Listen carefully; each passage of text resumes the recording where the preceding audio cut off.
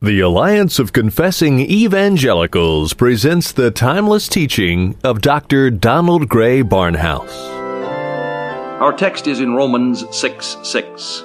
With this text, we come into the very heart of the doctrine that the death of Jesus Christ makes it possible for Christians to have victory over sin and to live lives of triumph. On several occasions, I've pointed out that there's a great difference between what we might call Christian experience and the experience of Christians. Christian experience is the doctrinal, theoretical possibility, and the experience of Christians is what actually happens, and which falls far short, very frequently, of the possibility.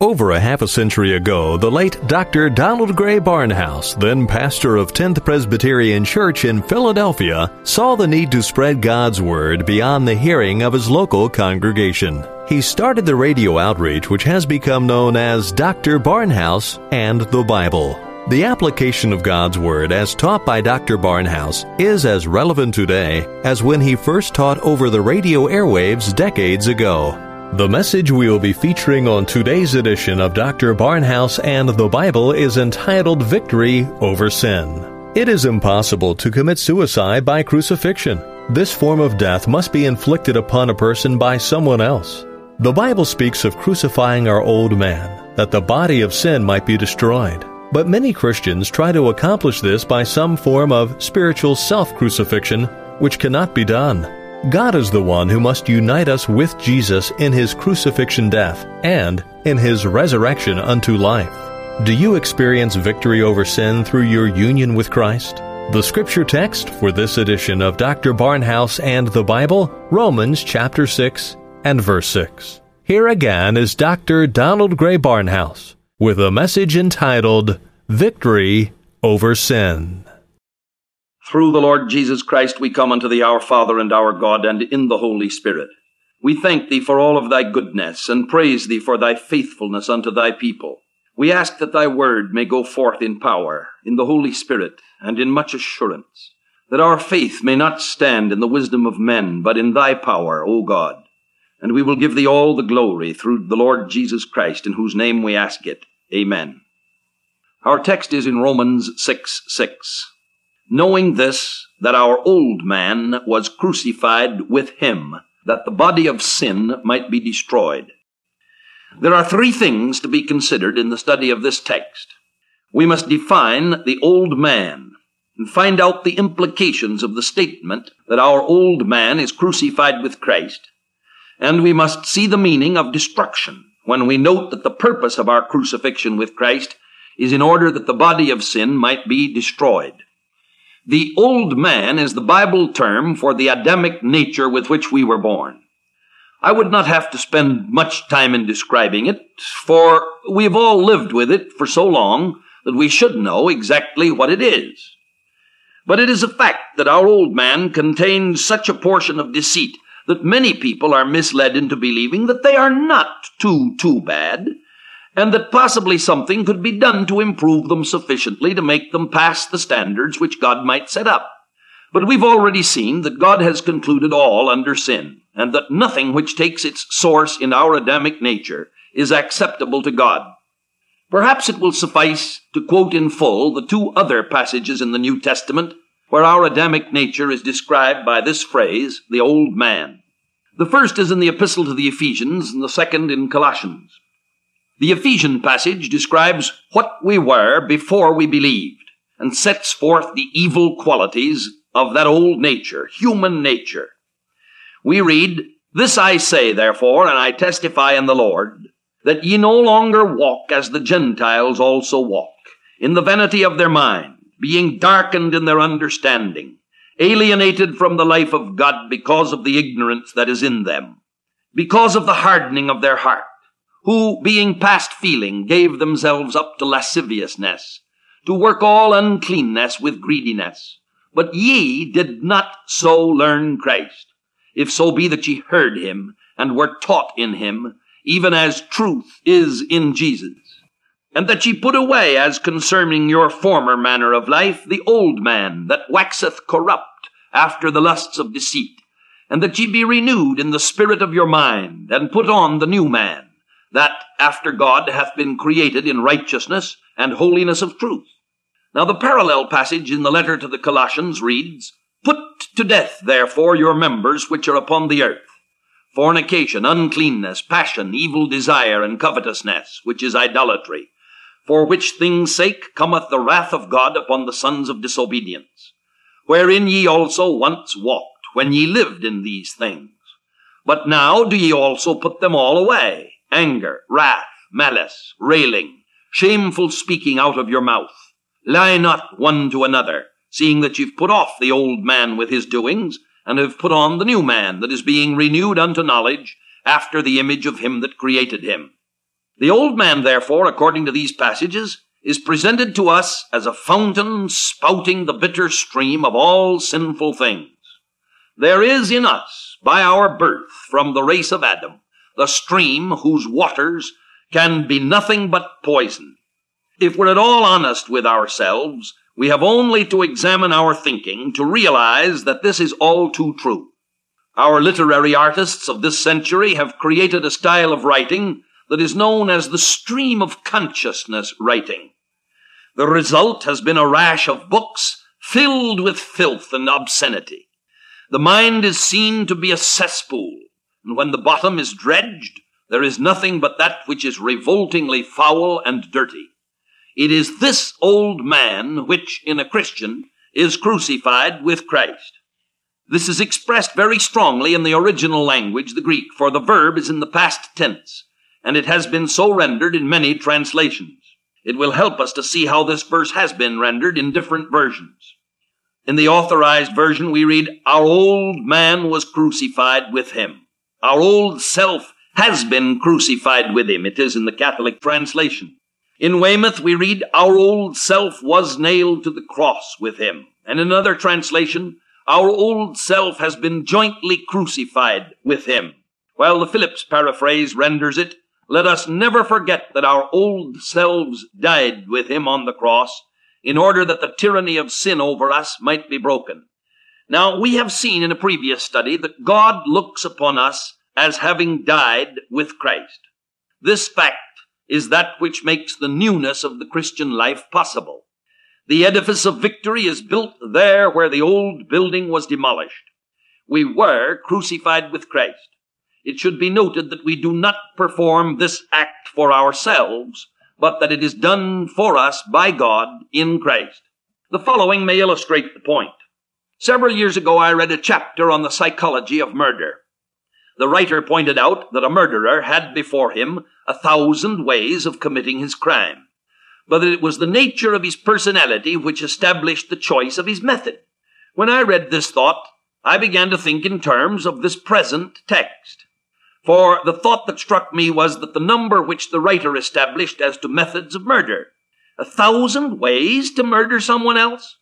Undoubtedly, the writer was using the term in a literary sense, and not a technical, mathematical sense. He meant a great many ways. But I, for a moment, used it technically. My thought was the following. If there are exactly, precisely 1,000 methods of committing murder, there are only 999 methods of committing suicide. For there is one method by which some man can kill another, by which he can never kill himself. A man can shoot another man and he can shoot himself. A man can drown another man and he can drown himself. A man can poison another man and he can poison himself. A man can throw another from a cliff and he can throw himself from the cliff. A man can run over another with an automobile and he can hurl himself in front of an oncoming car. And this list could be continued for the 999 methods of death which can be used for others or for self. But suddenly we come to death by crucifixion, and we realize the thought that though it is possible for man to crucify another man, no man can crucify himself. Crucifixion is a death that must be inflicted upon us. Now, when this is understood, the manner of the death of Christ becomes even more significant than before. We're told in several places that we have been put to death with Christ in order that we might rise to newness of life in him. There is only one way that we can make this practical in our own lives, and that is by taking this fact by faith. It is then that we can understand the power of the life of the resurrection that is available for us. But before we can proceed to see the reality of this new life, it is necessary to stop for a moment to consider a counterfeit which is all too prevalent in our churches today. Counterfeit crucifixion is practiced by thousands of Christians. There comes a time in the life of some believer when he realizes the presence of sin within him, and he thinks that he has to do something about it. The first thing that comes to the mind of the old Adam is the thought that he must protect himself from the one method of destroying him which is valid and effective. So the old Adam whispers to the new man that there must be a great show of righteousness. There must be an outward manifestation of the hatred of sin. One can even become very, very proud of his hatred of sin and of his methods with dealing with it. And so the individual boldly attacks sin within his own heart. He begins to give up things. He begins to establish his own righteousness and to make a great show of the fact that certain carnalities are no longer with him. He has put off the most terrible and evident manifestations of sin. He does not murder. He does not go out and get drunk. He's not a great thief or a liar. Why, he even becomes religious. He joins a church. He's baptized and is very proud about it all. He becomes highly moral. He begins to give up certain habits and to replace them by better ones. He's what I call crucified in the feet, and he's very proud of it. His hands are still free to do whatever he wants to do, but he frequently uses them to point to his feet and to tell people how dead he is to things that are bad. And then there comes a time when the flesh can become even more proud of itself. It has learned in its head some of the truths about the walk of the true Christian life, and it begins to try even harder to put itself to death. Finally, it has become able to say, I don't drink, I don't smoke, I don't go to the theater, I don't gamble, I don't use makeup, and you can extend the list as long as your arm. And some of the people that say these things are some of the meanest and nastiest and most cantankerous people that ever lived. And that's what I call crucifixion of the left hand. The Christian has come to the place where he's taken a nail and a hammer and has fastened the nail in his hand, and in the sight of everybody and with much ostentation, he has driven the blows into his hand, nailing it to the cross. But the cross is not the cross of Jesus Christ, and this person is not crucified with Christ at all. In fact, he is the enemy of the true cross of Christ. For his right hand is still free to point to his feet and his left hand to tell everybody how good he is, and he's so proud of all that he has done. But all of these actions do not constitute crucifixion with Christ. They are an imitation. They are a bastard holiness, which is not the child of the Holy Spirit, but which is the offspring of the efforts of the flesh. For there is no power left to the flesh to operate upon that right hand which is free. And thus the individual has the appearance, when looked at from one side, of being crucified with Christ, when in reality he has merely staged a fleshly imitation. Instead of crucifixion death, his pride has become fattened, and he is in a worse condition spiritually than he was before. In the sight of God, he's undoubtedly worse, though he may look better from one angle. The works which he has done, as God tells us in Colossians, have indeed a show of wisdom in will worship and humility and neglecting of the body. And the Bible says this does not really honor God, but only satisfies the flesh.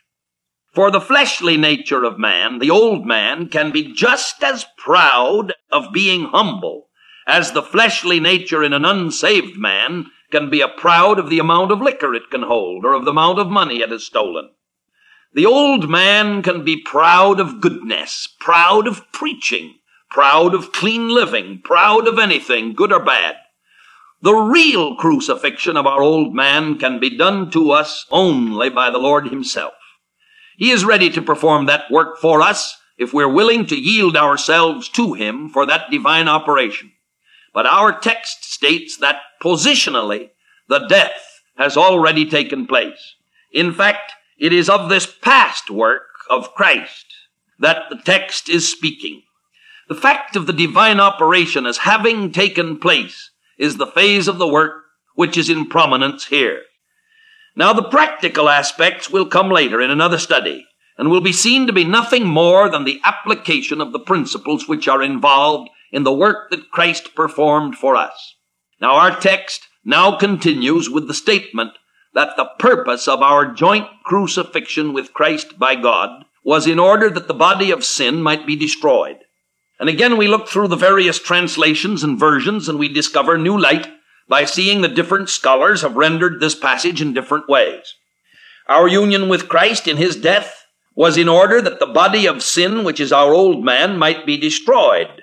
We read in the King James, in the Revised Standard, and in the Confraternity versions. The revision of 19:1 puts it that the body of sin might be done away.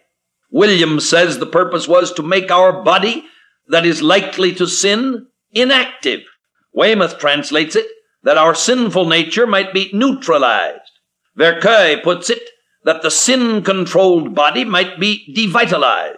Phillips has it that the tyranny of sin over us might be broken. Now, these are some of the translations, and if you look at them carefully, they contradict each other. In fact, some of them lead to positive error. For it is a bad thing to convey the impression either that the old man has departed from us, or that he remains with us, but he no longer acts according to the nature of his being. We've seen that these two false ideas are dealt with in John's first epistle. Sometimes you meet a man who says, I thank God I've come to the place where I don't sin anymore. I always say, ask his wife. The Bible says if we say we have no sin, we deceive ourselves. And that negates the translation which would lead us to think that the body of sin had been done away. Now, in the second verse from this, John continues, if we say that we have not sinned, we make him a liar, and his word is not in us. And that does away with the idea that the old man can still remain within us and be inactive, neutralized, or devitalized. The difficulty arises from the fact that the Greek word, like many words in our own language, has various shades of meaning. The one that is to be used here must be determined by all of the usages of the word in other places, and by the entire body of New Testament doctrine on the subject of our sinful nature. It is a vicious method of Bible study which ever adopts a translation or an interpretation that will make a doubtful passage contradict a well-known body of truth, which teaches something opposite. Now, the Bible does not contradict itself, and one of the simplest rules for Bible knowledge is for the student to know that he does not have the right answer to a problem if it creates other problems which are self-contradictory. The Greek word that is used here, katargeo, is found 27 times in the New Testament. Some of the verses are so well known that their citation will bring great light on the subject before us. Now, this is the fourth time that this Greek verb has been used in the Epistle to the Romans. In Romans 3:3, speaking of the apostasy of God's ancient people, Paul says, shall their unbelief make the word of God without effect? Now, it's certain that the word could never have been translated destroyed in this passage, because unbelief will never destroy the word of God, which will outlast heaven and earth. And in the last verse of that same chapter, Paul, having presented the magnificent case for the doctrine of grace, asks the question, do we then make void the law through faith? God forbid. Yes, we establish the law. And again, you see, it would have been absurd to write, do we destroy the law? Because, of course, the law is eternal. It could never be destroyed. And again, in the fourth chapter, the word is used at the point when it is set forth that the promise of God to Abraham was not through law, but through faith. And in chapter 4 and verse 14, we read, for if they which are of the law be heirs, the promise is made of none effect. So we realize that a promise of God could not be destroyed. And if you put in the English word destroy at this point, after having twice used the phrase to make without effect, and once to make void, is not consistent. And in the remaining portion of this epistle, the word will be found twice more. In the 7th chapter, we read that when a man dies, his widow is loosed from the law of her husband. It would be impossible to say that she was destroyed from the law of her husband. And when this same principle of freedom of a spouse through the death of a partner is applied to our relation to the law, we read, now we are delivered from the law. And again, you see, it would have been impossible to use the word destroy in translating it. When we go outside the epistle to the Romans, we find many similar usages of the word. Paul tells the Corinthians that when he became a man, he put away childish things. And in the 1st chapter of 1 Corinthians, Paul tells us that God has chosen the weak things and the base things and the things that are not to bring to naught the things that are. Now here, the translators used 4 words to render one Greek word. The fact that they had to say to bring to naught shows that they knew there was a deep meaning in this verse which goes beyond a single English word. Now, only once in the New Testament was this word used outside of Paul's epistles. The Lord Jesus used it in one of his parables. In Luke 13:7, that of the husbandman who found no fruit on a vine and said to the gardener, cut it down. Why cumbereth it the ground? Why do you let it take up space? We would say, why do you give it ground room? Now, it is this meaning in the word, the combination of all that I have shown, which has brought the great lexicographer Thayer to set forth as the first definition of the word to render idle, unemployed, inactive, inoperative, to deprive of its strength, to make barren, to cause a person or a thing to have no further efficiency, to deprive of force, influence, or power, to bring to naught, to make of none effect. Now this, of course, is the thought that is being presented in our text. And this will set forth the meaning of Paul's final usage of the word, the only usage in the epistle to the Hebrews. Christ died, he says, in order that through his death he might destroy him that had the power of death, that is, the devil. Now we have only to look around us to know that Satan still exists. As they once said to Moody, there is no devil. And he said, well, who runs his business? No, the devil has not been destroyed in the sense of being non-existent, or in the sense of having become inoperative. But the work of Christ has established the principles whereby Satan can be overcome day by day through the triumph that is ours in Christ. And this is the sense in which the word must be used in our text in Romans 6 when applied to our devilish old nature. For I have an old nature, it certainly exists, even as the devil exists in the world today. I have an old nature, and it is certainly active, even as the devil is active in the world today. But the principles for victory, for overcoming it, exist, even as they exist for our overcoming of Satan himself. God has not left us without power. And in his sight, the enemy, whether the enemy without or the enemy within us, has been put in a position of powerlessness if we avail ourselves of that which God has given us. An American soldier on Guadalcanal might have stood unarmed before a Japanese soldier with a rifle aimed at him. That was our position before Christ died for us. Our old man had the power and we were the prisoner. The gun was pointed at us. But when Christ died, it was as though the rifle were knocked from the hands of our captor and put in our hands. And now he must stand with his hands raised, and we have the rifle to point at him. He will try to tell us that our rifle is not loaded. He'll try to tell us that the bayonet is not made of steel, and that it's really nothing but an imitation. He'll try to tell us to lay it aside and to fight him with his own jujitsu, at which he is master. But if we realize that the weapon of triumph has been put into our hands, and that our captor has become our prisoner, then we can know the force and power that will enable us to have practical victory over sin. And our God and Father, we pray thee that the Holy Spirit shall bless the truth to each listening heart. If there should be those who have not been born again, give them restlessness, that they may know no peace till they rest in Christ. But upon all thy believing own, may thy grace, thy mercy, and thy peace abide, and a new sense of the power that is ours in the cross of Christ. And unto thee be the glory and the majesty, the dominion and the power, now, till the Lord Jesus come again, and forever.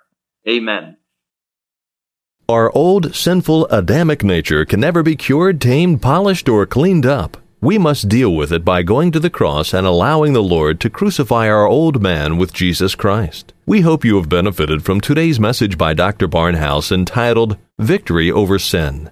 You can listen to additional Bible teaching by the late Dr. Donald Gray Barnhouse via the Internet by visiting the Alliance of Confessing Evangelicals at alliancenet.org. An audio copy of today's teaching is available by calling us toll-free, 1-800-488-1888. Today's message again is entitled Victory Over Sin, or simply request message number R6-22. We would also like to make available to you a free copy of our booklet entitled This Man and This Woman. The value of marriage and the family is rapidly declining in our culture. The resulting epidemic of divorce and broken families has infested our society and even the church. This free booklet underscores the sanctity of marriage and its vital role in the church and in society. You will understand the true meaning and significance of Christian marriage and find biblical answers to questions about mixed marriage, divorce, and remarriage. Ask for your free copy of This Man and This Woman when you call or write. Dr. Barnhouse and the Bible is a radio ministry of the Alliance of Confessing Evangelicals headquartered in Philadelphia, Pennsylvania. We exist to promote a biblical understanding and worldview, drawing upon the insight and wisdom of Reformation theologians from decades and even centuries gone by. We seek to provide contemporary Christian teaching materials which will equip believers to understand and meet the challenges and opportunities of our time and place. Dr. Barnhouse and the Bible comes to you through the generous gifts of our listeners. If you have benefited from the broadcast and would like it to continue, please prayerfully consider a donation to help us keep this ministry on the air. For more information or to make a contribution to support and further our work, please contact us by writing Alliance of Confessing Evangelicals, Box 2000, Philadelphia, Pennsylvania 19103. Call toll-free 1-800-488-1888. or visit us online at alliancenet.org. Be sure to ask for a free updated resource catalog featuring books, audio teachings, commentaries, booklets, daily devotionals, videos, and a wealth of other materials from outstanding Reformed teachers and theologians, including Donald Gray Barnhouse, James Montgomery Boyce, Michael Horton, and Martin Lloyd-Jones. Then join us again next time for more classic teaching on Dr. Barnhouse and the Bible.